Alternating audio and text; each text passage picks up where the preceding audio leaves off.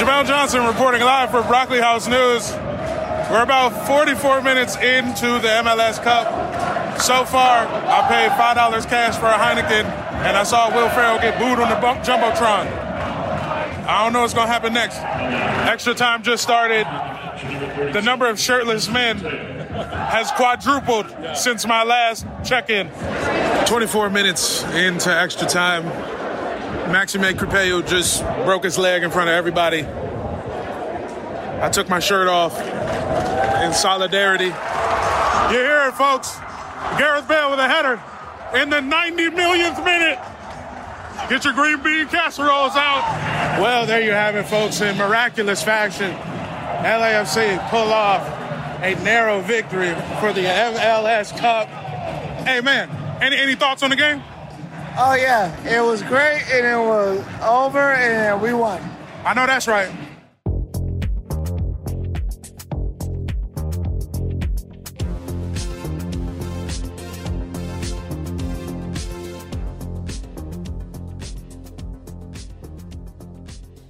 That sound you just heard was recorded by my co-host for today, Jamel Johnson, the great Jamel Johnson from the bank, where LAFC won their first MLS Cup in what is easily the greatest game in the history of that league.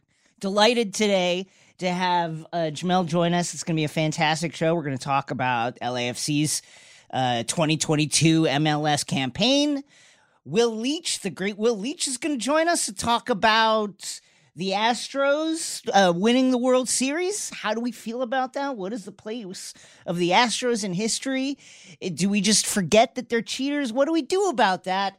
And then, of course, we're going to have LAFC Assistant General Manager Will Kuntz also to come on to talk about what was simply an unbelievable season. And now, please welcome to the stage.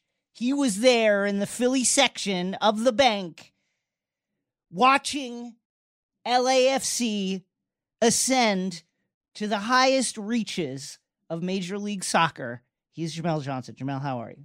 Hey, what's good? You can mail my Peabody Award to my mom's house. Send it to the crib. Woodbridge, what up? Dude, the game was crazy. Yeah, I mean, there are so many things that happen in this game that are, first of all, LAFC takes the early lead. Then Philly ties up. Okay. LAFC 2-1 lead now, kind of in the dying minutes of regular time. About 80 minutes in. Crazy. 80 minutes in. Then Philly goes up, and you have a red card in this game from a keeper, Maxime Crampeau, who had to come out and basically save the season and then broke his leg and had to be carted off with a broken leg, and now will miss the World Cup, and yet he saved the season for LAFC. Sacrificed his leg for the team, dog. It's insane. He was in the hospital bed with the medal on. Take me through the ups and downs. The thing about MLS is no game is ever out of reach. It gets, just when this is not. It's an incredible league and getting better all the time. But man, things happen in this league. So tell me about the ups and downs, the emotional roller coaster that you were on at the bank. Dude, it's yes, MLS is like wacky racers. Anyone can win at any point in any game. Everyone knows it. Yeah. I'm walking in. A dude hands me a full beer for $5 cash. I'm just spinning around. We get to our section. Nobody's trying to leave their seats. We had to it was a fire hazard. The Philadelphia supporter section was a straight up fire hazard. The benches are rocking. They're chanting to bury people in the ground. I'm just trying to stay safe. When we went up, it was like, oh, dude, is that the dude from the interview where the reporter didn't know what team he's on? He just scored. It was just nonstop, just energy. Nobody sat for the entire game. Everybody's bouncing. I couldn't even hear the LA chants because the Philly chants were so loud. You could only hear LA when Philly decided to take a break. You know what I'm saying? Like, because you literally can't scream for 90 straight minutes. So whenever somebody had to breathe, that's when you could finally hear the other team. And it was just back and forth. I mean, Bale coming in, it seemed like everybody is like, got the tweets drafted that Gareth Bale is a bum. He's a bum. His ponytail sucks. This sucks. They should have put the Falcon in the game instead of Gareth Bale. Real Madrid fans were like getting ready to crawl up out of wherever they sleep to be like, I told you that Gareth Bale was a bum. Dog, they're selling luchador masks outside. There was a guy selling hot dogs in the ticket line. Like not in the street, not on the sidewalk. He was in the line with a grill making bacon wrap hot dogs, man. I saw somebody in the event staff get arrested. A yellow jacket guy was handcuffed on the ground. I've never seen that before in my life. I've never seen this amount of energy for American soccer, and I hope it continues. 110th minute, center back Jesus Murillo he's trying to play it back to the keeper, to Kripo, and just shanks it, just underhits it by far. Yeah. Philadelphia Union, Corey Burke ran onto the ball, and Kripo had to come out and just basically take his leg, take the foul. Did you realize how badly he was hurt? When did people start to realize, oh shit, like he is not going to be able to continue? Oh, when the cart came out. When the cart came out, everybody's wait, was the Union put him in the ground chant going? Was it hot at that time? It was. It wasn't. It was medium. It wasn't as hot as the earlier one because there was a foul earlier in the game where they were hot. It was full volume. This one was half volume because they were mostly stoked that they were about to win the game. They're like, yeah, we're about to get a penalty kick. It's 10 minutes left in the game. We're about to win. But then the longer it took to get him off the field, the bury him chant started to come back. It started to come back. They're loading this man onto the emergency gurney, onto the cart. LA fans are quiet as hell. It was sad. It was sad as hell. He's on injured reserve today, but he was at the bank this weekend, and he's here now in this Zoom. Super producer Ryan Wallace. And Ryan, your impressions from championship weekend at the bank from your LAFC. You know, I'm going to have to keep it somewhat quick because my voice has not recovered from the match. So when I seen you, I knew Ryan covered in sweat like he just ran a 400 moist. So yes, it's true. So here's the deal, right? You know, we're going back and forth. I watch when LAFC is attacking the north end goal. I watch above the north end, and the seat that they had for the media was in section 224 on the south side. So I was going back and forth on each side of the stadium, depending on which way the action was directed. And at the end of it, we're talking the game ends, run back to the north end for the 15-minute, and then you have to get down to the south end for the 15 minutes. And then penalty kicks happened to the north side. So that was another run back to the north end of the stadium. You ran an 800. So I was actually, yes, you nailed it. It was frenetic. It was chaotic. You know, as Jamel said, we were sitting there real sad on so many levels, thinking about Real Madrid fans about to come at us, Galaxy fans about to come at us. And for it all to turn on its head the way that it did, I don't usually listen to the commissioners of these leagues when they say this was the greatest game ever, because they say that every other year. But in this case, this actually might have been the greatest MLS matchup. The amount of crazy things, the goals, of course, were amazing, but a keeper getting a red card, breaking his leg, getting carted off, 10 men, Gareth Bale, super sub, the one of the star signings of the season who has not played, who's the narrative around him coming out of Europe was Gareth Bale's fucking washed. Like, he's probably done. I think if you were cynical, you said, well, he just came to LAFC basically as a warm-up to be able to play in the World Cup for Wales, and has not, he played how many minutes did he play all year? Like 300? Like not a lot. He only appeared in 12 games in the regular season. And Alejandro Bedoya of Philadelphia, he alluded to it before the match. He gave Bale his flowers, but also hit him with a little left-handed compliment saying, yeah, he's great, but, he doesn't really play. He doesn't play. So I don't know how worried we are about him, but I bet you Alejandro Bedoya woke up very worried about Gareth Bale on Sunday. For him to come in on extra time and then score a header at the 120th minute. And by the way, the veteran savvy of a player nearing the end of his elite, certainly the end of his elite career, but the end of his professional career, to be like, don't touch me as I run to celebrate because I need to stay in this game. Don't jump on my back. Don't do let me run through you to go celebrate. It was incredible. And the calls were amazing too. Bruh, the build up before that, when it was about 5 minutes left in extra time before he scored, Bale starts tapping his wrist. Real? Bale time. Get the fuck. Yep. He was in front of the South End goal. He's tapping his wrist, looking at everybody because, he's the front man. Yeah. He's a striker. So he's looking at the other 9 dudes like, hey, yo, somebody get me a ball, man. No. You know what it was? Andre Blake, the tremendous goalkeeper for the Philadelphia Union, 3-time goalkeeper of the year, Jamaican #1. He was, walking around with the ball, trying to run the clock out. Yeah. And Gareth Bale was doing Bale time to the ref, like, yo, let's go. I need that real quick. Let me see something. And that's what makes the goal that much better. The fact that he straight up hit the Dame time and then said, at the death, the latest goal in MLS history. It's legendary. Hillier to Palacios to the byline. Palacios clipping it up. Bale!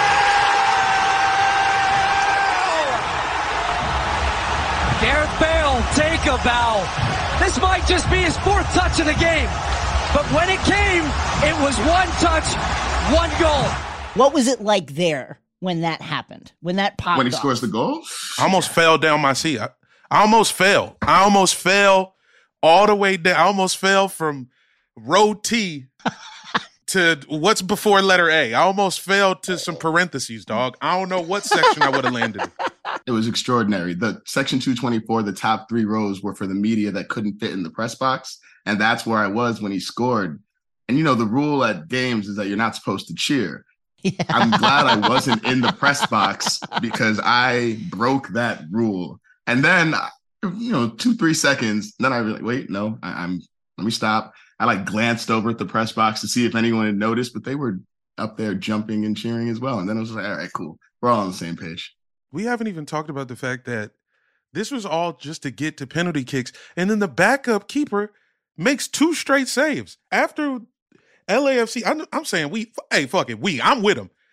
After we missed the first kick, this guy proceeds to make 2 straight stops. And we didn't even need the last 2 rounds of penalties. The backup wins man of the match. He was only on the field for 15 minutes. Then there's the wrinkle of the fact that the backup keeper who came on, McCarthy, was kind of like the shootout specialist. It weirdly worked out as you then go into kicks to decide this game. Bro, it was unreal. And pre-show, this isn't fully connected to the game, but it felt like the whole feel, especially being in the Philly section, felt like the original MLS energy versus the new acceptance of Central America, Latin America, the feel of where MLS is now versus where it started. Philly, a great team, and I don't even know if they're an original team, but the energy was a certain level of whiteness to it. It is what it is. It was a lot of white people. They were doing a lot of white things. LAFC, quite the opposite. Oh, LAFC is definitely not that.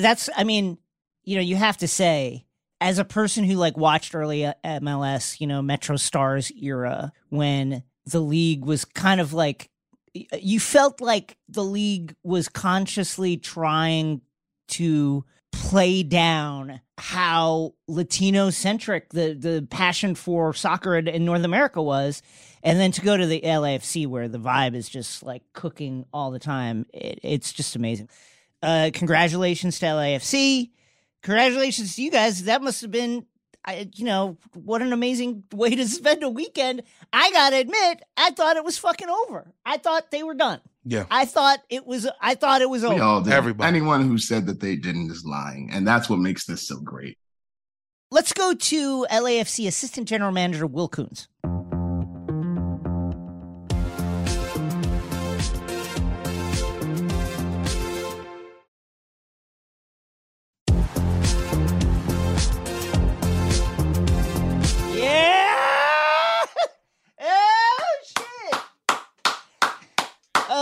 Last time I saw you, we were flying through the skies with the god Mitch Lasky. Will is a part owner of LAFC and just a cool all-around guy. Legitimately titan of life. To think that we were like 30,000 feet in the air, and now you're even higher. You've ascended to heights that can only have been dreamed of at that time, years ago, above the continental United States in the private jet of one Mitch Lasky. Will, how are you feeling? Well, I'm feeling pretty good today. Feeling pretty good today. A little hungover. I bet. I mean, just take us through the emotions. Many people are saying it's the greatest game in MLS history. It was an absolutely insane affair. There was never, until the game was dead, over, done, shootouts over, there was really never a moment where you felt like, I know what's going to happen next. So take us through your feelings as you're watching this team that you helped assemble, fight for a championship. Easily one of the wildest games I've ever watched, let alone kind of been a tangential part of. I will say, before the game, the 3252, our fans in the North End, they had the tifo, the big sort of painted mural that they make before every game and put up. And it's always a surprise. We don't know what it's going to be. And it was a black and gold, like Dragon Ball Z Super Saiyan. And I'm not kidding. When I saw that before the game, I was like, yo, we got this. So even when Jack Elliott scores, in the 127th minute or whatever it was, I kind of felt like, hey, we still got a chance. Nah, that's real. Gogeta wasn't going to let y'all go out like that. No chance. No, that's real. No, before the games, they had the flares going, and the flares that MLS does not let you have. But I think our fans were like, hey, it's MLS Cup. Like do something, right? Yeah. They don't let them have it, but I've seen them many times there. So, Oh, bro, you just reminded me so right before the trophy ceremony, these fools from the fan section are trying to come onto the field. A guy ran onto the field, lit a flare as security's trying to chase him around the field. He made it back to the stands, but then he still had the flare in his hand. Listen, it was a championship day all the way around. It really was. Contrast that to that poor Phillies fan who tried to get out of left field at Citizens Bank and couldn't quite make it, right? So the inches we need are everywhere around us. Oh. Okay, so, to this point, Gareth Bale's season was up and down. It's kind of like him and Carlos Vela. It wasn't really working with them on the field at the same time. But then in this game, him coming on for Vela as a sub worked out perfectly. What did this mean for his time with LAFC? Does it increase his odds of coming back? Is he just a legend? Is he going to start selling lowriders? What's next for Bale? Have you heard anything? Listen, I think in the last few months have taught me anything. Whatever this dude wants to do, right? He kind of punches his own ticket. But, this is one of those things where when you're here every day and you get to see him in training, and the stuff that he does on a random Tuesday that nobody's ever going to know about, you see the quality, it's in there. He's a very, I think, stoic guy and pretty good about keeping it inside. But we all know he's got the weight of an entire nation on his shoulders, right? So he's out here training with us, but he's got this other thing in the back of his mind, and that's only natural, right? You got to understand that. But tell you what, he left it for late, but he showed up when it mattered, right? And I think having that quality, but also having the depth of our roster, so we can bring in a designated player like Denis Bouanga, who was at Saint Etienne in France, comes here. And he's the guy that gets us the supporter shield with the goal against Portland, late in the season. He's the guy who gets us past the Galaxy and helps us get past Austin. He's that difference maker, right? So Gareth gets to kind of just sort of be a part of the team, a part of the squad, which I think is great for him. And here he gets to speak Spanish and nobody cares, right? Madrid, if he said anything, they'd run him out of town on a rail. Yeah. So. Oh my God. I'm sure he doesn't want to relive that part of his career, those particular narratives around his career. We could see you on the podium behind Carlos Vela as Carlos is lifting the trophy. Carlos, the owner of what is probably the greatest, single season stats wise for a player in MLS history, and now a champion. What was his mood? What does this mean for him? He's an incredible guy, Carlos. And if you kind of go deep into the history of everything he's been through with the Mexican national team and the Mexican press, he's carried so much on his shoulders, and he never lets it affect him. Every day he's just that steady Eddie guy. The kid from Cancun comes in, has his espresso right before training, goes out, plays. But to come in and kind of come to basically if you're not going to be in Mexico City, this is the most Mexican place in the world, Los Angeles, right? To come here and not shrink away from the moment, Yeah. So 2018 carried us. 2019, that he went Super Saiyan in 2019, right? I mean, he did that thing. 2020, obviously a crazy year with the pandemic, but we qualified for the Champions League that year, and so we played Leon, home and away before the pandemic, and then we played Club America, Tigres, and Cruz Azul after that, right? And in all of those games, that for me is when I think about Carlos Vela as a competitor, the way he just put the whole squad on his back, and the way the opponents in these Mexican clubs tried to kill him, take his ankles off his body. But then as soon as the game was over, we're just, bowing down to him and giving him all the platitudes. And you're like, man, this dude, kill him legitimately. He is something special. And then yesterday we had our celebration with our supporters in Expo Park. And Carlos got to get up in front of the mic, and our co-president, John Thornton, and I were talking about, man, remember 5.5 years ago when we had signed Carlos and we did this kind of same thing here? And now he gets to start stand up and lift that trophy. So it's awesome.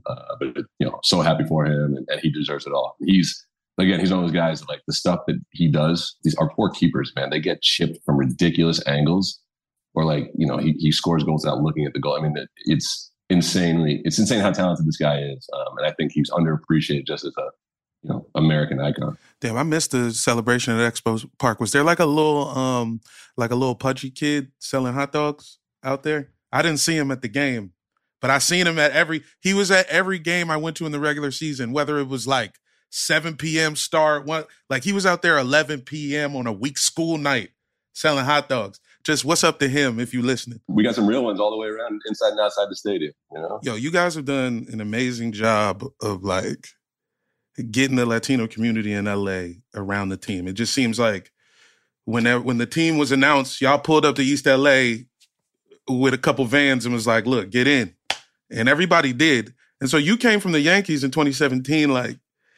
What was the big difference between working for them and starting something from the ground up?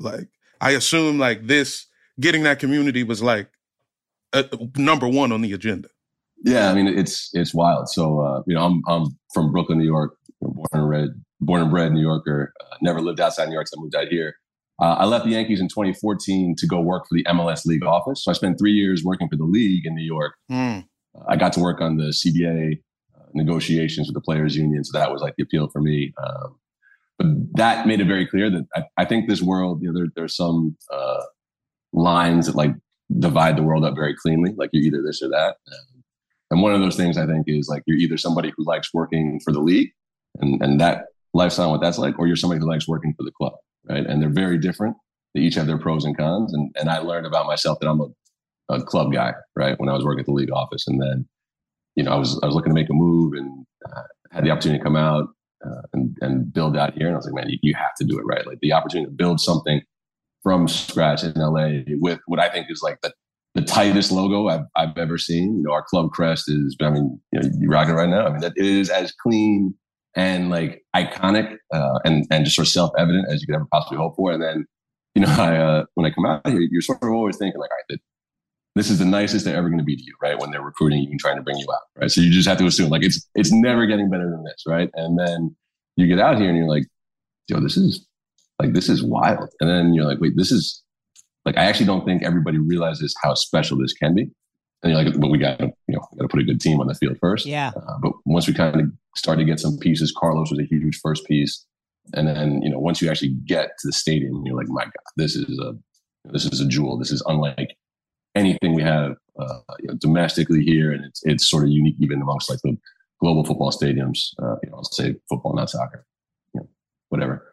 It's a great place to be. And so, just to come out here and be a part of it and to feel the vibe and the energy, right? I think what the club was really great about early on was just saying, hey, like we're starting a soccer team. Like, if you want to mess with us, like, come on, right? Like, we sort of went to everybody. We tried to be super inclusive. And I think you feel that, right? So when we give up a goal, if you're just watching the 32-52 in the north end, you wouldn't know that the other team has scored, right? Because they just keep going, they keep chanting. And so, it's a really cool way to get to learn about LA as somebody from the outside. And man, our fans, like, they are as good as you will find anywhere in the world. I'll stand on that. How's Max doing? He gave up his body, to save the game, essentially. Pretty gnarly injury. It ended up weirdly, McCarthy is such a shootout specialist, so it was great to have him in there down the stretch. But how is Max doing right now? Yeah, he's doing okay. He had surgery yesterday, and then those shots of the guys FaceTiming with him on the field. We watch our games from the roof, and the first thing we did when we got downstairs, I ran into the locker room, and Max was already gone, right? And so I know he was great. Yeah, bummed about that, but we were able to get him a medal. And he had that. His wife was at the celebration yesterday, so that was awesome. Max is he's Quebecois, right? Like, my man is from Montreal, and he's like a hockey goalie. He's got a different mindset. So even our guys, our medical guys, when he's on the field and even from the roof, we're like, you can tell it's bad. And like our training staff was just like, he was just like, hey man, do you guys think you can give me some medicine? And yeah, we'll give you some medicine, Max. But they were like, he was super calm, maybe a little in shock, but he's a real one, right? He's like, can I take my shin guards off? They were like, no, we'll do that for you. But he's as tough as they come. And then he's like a heartbeat of this team. And then, John McCarthy, you don't really get to see a backup keeper very often, but anybody on the inside has known, dating back into the preseason. We had a preseason tournament out in Palm Springs, Indio, and I forget if we were playing DC or Red Bull, but somebody, and they were just kicking the crap out of us, right? And John McCarthy grabbed the guys at halftime, was like, hey, don't let this happen. Like, do not let them, like, of course they're going to kick you. Like, stop it, right? Either hit them back or just keep moving. But, like, don't get involved in this BS. And we knew then that John was that guy, right? And just an awesome guy to have around the locker room and the team. And then, for him to step up against his hometown team in the biggest moment, for a guy that, again, we knew that we might have to find a way to get him on the field because he was so good at stopping penalty kicks anyway, right? So just a huge one for him. And he and Max, I know, they spent so much time working together as a unit. Some good vibes all the way around. Okay, one last thing. Obviously, this is a big title in the history of LA sports. This is the fourth title in the last 2 years for the city. You guys are set up for success going forward. A message for the people listening to this who think, oh, maybe I should get tickets. And they're kind of like cornballs and they don't really know like what's really popping. Is there anything you'd like to say to some fans who are just hearing about the power of LAFC? Just come try it. Just come to the stadium. That's, I don't know if you guys have been, but like, that's all I can say. It's like, and you can't really know until you've shown up, but it's different. I've been around. It's different. Yeah. So quick story, after we rode on Mitch's private jet, Mitch invited me to a game. I went down, sat in the owner's box behind like Will Ferrell and his like 15 children and Jerry West. And Jerry West, LAFC was in the process of losing to the Sounders in this game. And Jerry West was like pissed. Jerry West loves footy, folks. He was like, get up on him. We're giving him too much space in the midfield. Like, I was listening to what he was saying, and he was just bitching the whole fucking game about the formation, about how much time on ball the Sounders were getting. It It's a fun time at the stadium, folks. Everywhere. The passion is everywhere, and it goes all the way up to the legend himself, Jerry West. And that is everybody's fan experience will be just like Jason described. So definitely come check it out. Yeah. Yeah, it was just like that. And be ready to go. When you come, you're not going to be able to sit down. If you want to have a seat, take that shit to Torrance, all right? We standing. Just like SeaWorld, like if you're sitting in the first row, Yes. like you're going to get wet. Like we score a goal, there's going to be beer flying. Deal with it. Yeah, bring a raincoat, change your clothes. Champagne problems, right? Will, congratulations, man. It's what an awesome game. What an awesome season. Can't wait to see what happens next year. Thank you, guys. I'm a huge fan of everything you do. Thanks for having me on.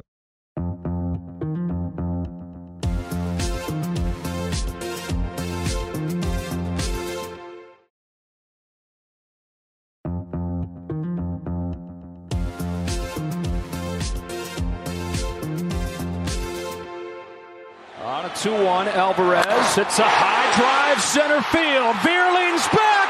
This game is turned upside down.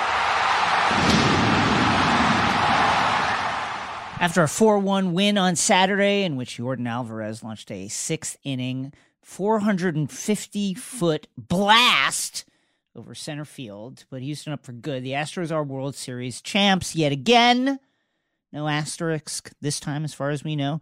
Jeremy Pena, Houston's rookie shortstop who won a Gold Glove this season and hit .400 to win the World Series, was named MVP. Of course, this is Houston's second championship in 6 seasons. And here today to help us break it all down, including Houston's place in sports history, is Will Leitch, columnist with MLB.com, whose novel The Time Has Come is out in May of next year. Will, welcome to Take Line. Oh, please. It is an honor and a delight, sir. Thank you for having me. I can't believe you've this show has fallen to the point where you've allowed me to come on. Oh, come on. Come on.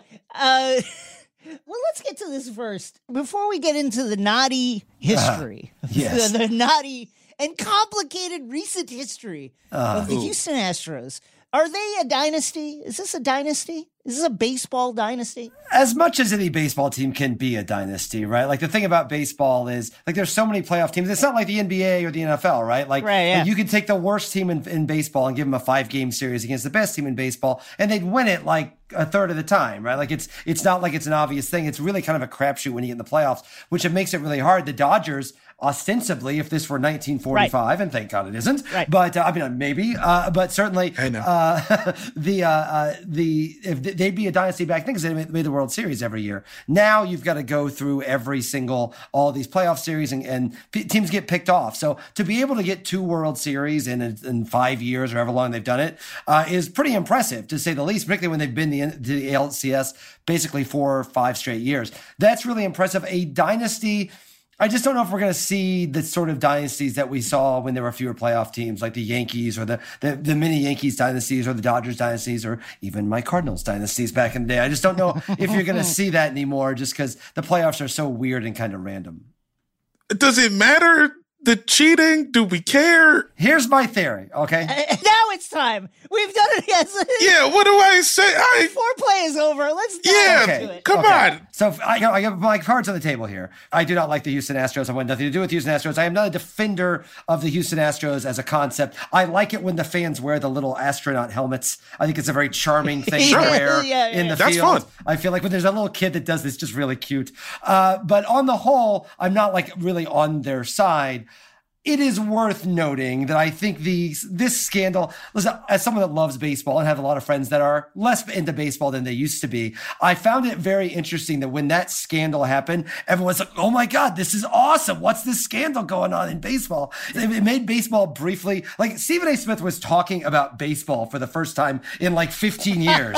like that's the only, I called it a fun, I wrote a story for New York Magazine about it, basically calling the first fun baseball scandal. It's not steroids where it's a battle for the soul of the game. It's did he cheat or did they not cheat? And by the way, just to remind you, the high-tech cheating was hitting a plastic trash can with a bat. I don't want to overstate, like people are like, oh, well, now the technology is so different now that it's over the top. No, it's not. It's a plastic trash can. And I think what made that scale such a big thing is there are people like John Boy and people and all like people in social media got to get excited and be like, oh, I'm watching clips from a game from 2017. I think Think I hear a before he bats. Aha! It's a scandal. I caught you. And it felt like we all like had really like grabbed it. As far as scandals go, listen, this has been going on in baseball forever. Like literally every single time you ever see a runner on second base and the game stops, because the pitcher has to talk to the catcher and they have to make sure they're not stealing the signs. And they have to, and the game basically just shuts down when there's a runner on second because they're afraid the runner on second is going to steal the signs from the catcher. That's exactly what the Astros were doing. It's gone on throughout baseball history. Now, because it was a fun kind of high tech thing, it's become a big, the person I feel bad for really is Jose Altuve. There was never a buzzer. There was no buzzer. He was on record as hating the trash can thing. There's actually video of a trash can bang and him like getting really mad at the plate. Like, don't do it. I don't like that. And I think that's a potential Cooperstown player that might not get in now because people, I think, unfairly have attached him to this. But that said, I understand in baseball in particular, people get really dialed up about cheating.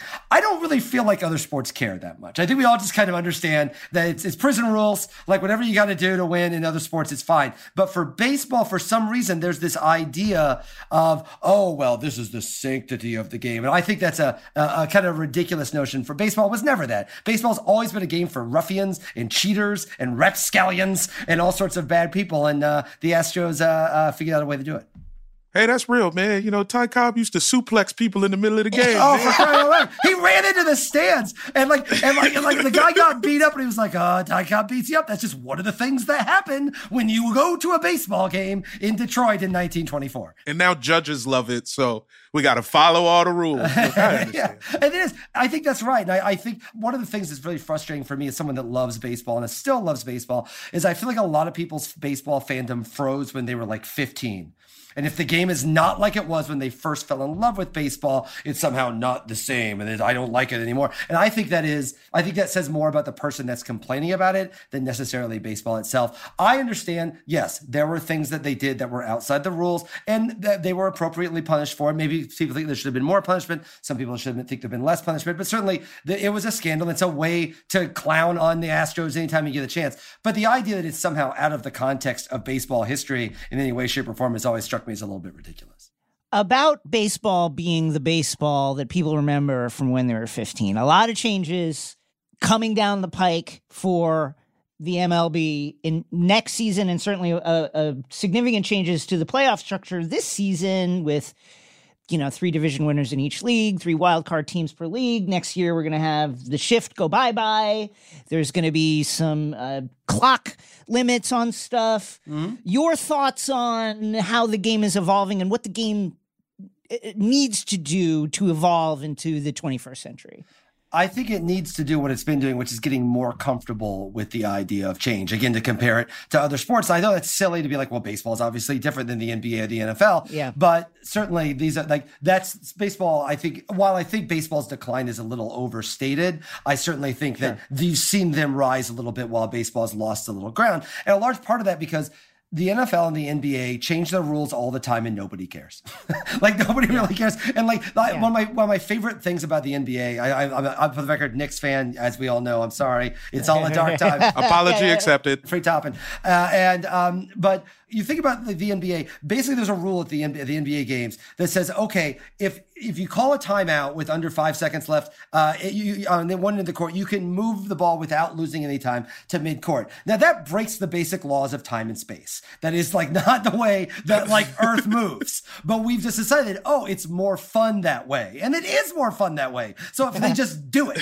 And I feel like that's one thing that the NBA and the NFL do really, really well. They're like, yeah. Probably it gets the spirit of the way that this was adapted from cricket or whatever it was in 1880. But certainly it's more fun this way. So let's do it that way. And maybe some will work and maybe we can adjust and we can try to adjust these things as they go along. Baseball has always been very, very hesitant to do that. And so I don't necessarily agree with all the changes. I think the idea of having a shift is kind of dumb. The idea, like I understand that like there's the argument that you've banned zone defenses in the past in the NBA. Right. But like at a certain level, it still feels like, I don't know, just like there's only 8 of you out there position you to stop where the ball is. And if you can't, then it feels weird to tell them where they can stand at a certain level. But I understand that like they feel that there's been too many strikeouts. There's not enough action on the field. The way that people remember the game of, Vince Coleman. I'm a Cardinal fan. I remember Vince Coleman, Willie McGee hitting triples off the AstroTurf and stealing bases all the time. People love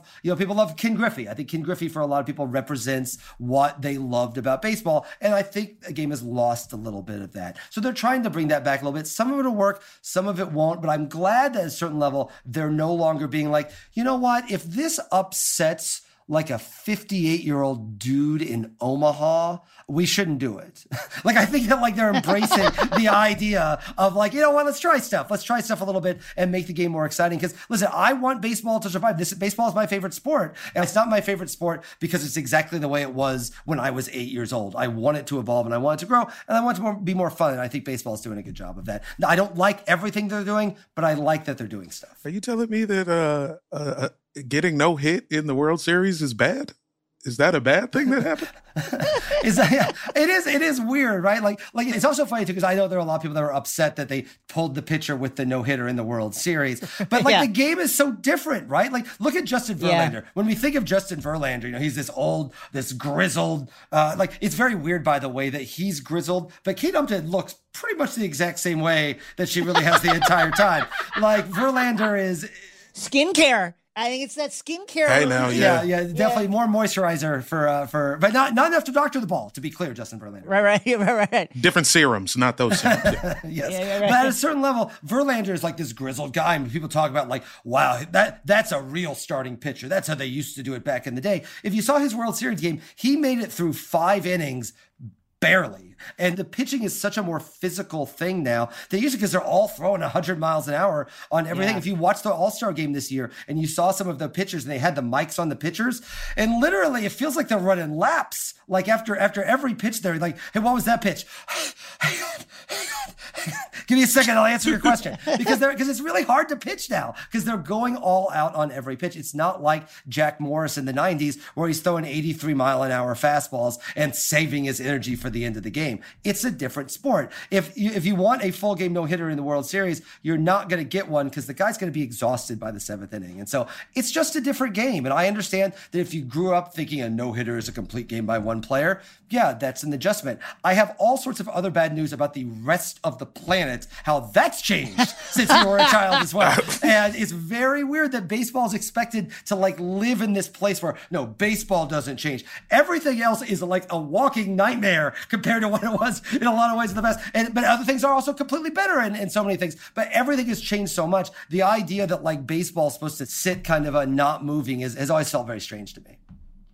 This was a legacy performance, I think, for Justin Verlander. And I think if there's one person who non-Astros fans can feel good about, in addition to Verlander, it was Dusty Baker. Hey. Tell us about this win for Dusty Baker's career. Yeah, Dusty Baker is, I think he's 10th all times in managerial wins, and everyone above him is either in the Hall of Fame, is both in the Hall of Fame and had won a World Series. So clearly it was his time. And not just that, like there were times where he was managing good teams and still got fired. Yeah. And I think that was in a way that was really frustrating. The thing that's kind of great about Dusty Baker, though, is every time you see him interviewed about this, like all of that stuff about how I think he's been treated unfairly, about how close he's come in the past, how frustrating it's been, he seems to be like, vaguely disinterested in all of it. It's like the best thing about Dusty Baker. Yeah. He is definitively Dusty Baker. You're like, Dusty, what does it mean to get to this point? He's like, oh, I'm sorry. I'm literally mainlining a beer because I just won the World Series. What were you asking me?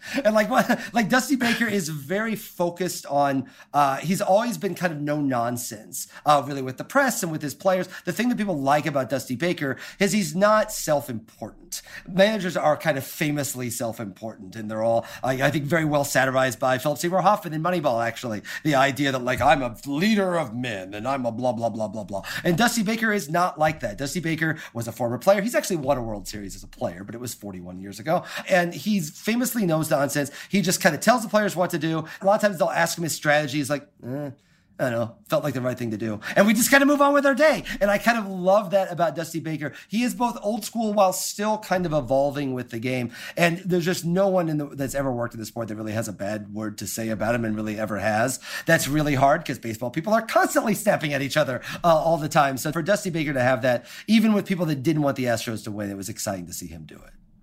Do you think he comes back next year, or can his soul finally rest? It's funny. At a certain level, the good thing about Dusty Baker, I kind of touched on this before, I don't think he was ever tortured at all. I think we projected torture onto Dusty Baker. I think he was fine. Like, yeah, I'd like to win one, but I don't know. This is... What else am I doing?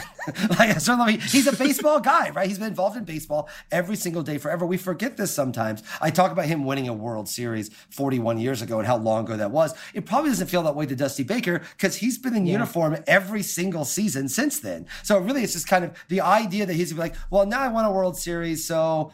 I don't know, I'll learn to fish, I guess. Like at a certain level, I feel like he wants to go back out there. Like he kind of, and so if he wants to go back, I'm sure they would have him. The Astros actually kind of have some internal issues over there. The new GM, there's some disagreements with him and the owner. The owner, Jim Crane, is famously kind of mercurial, as billionaire sports owners tend to be. So sure. I think that, you don't know how stable it's going to be there. But it's not just that he won the World Series. We joke about the scandal, and I can think it's not as big a deal as other people did, but it was a huge problem for them. Like, that franchise was in ruins, and bringing Dusty Baker in, who everybody loves, everybody respects, and clearly was the one person that people would root for. It was kind of a masterstroke for them. No, you could root against the Astros, you could root against Jose Altuve. It was really hard to root against Dusty Baker, and I think that's why I think people are happy for him right now. He is Will Leitch. His novel, How Lucky, which Stephen King called a fantastic novel that you will love, is available now. Will, great to see you. Of course, it's my pleasure. I look forward to coming on next year when you all are ready to talk about baseball again.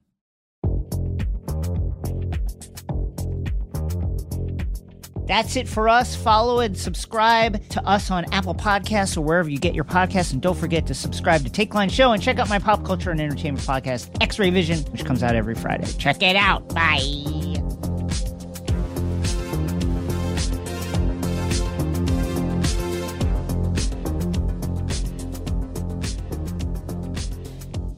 Take Line is a Crooked Media production. The show is produced by Ryan Wallerson and Zuri Irvin. Our executive producers are myself and Sandy Gerard.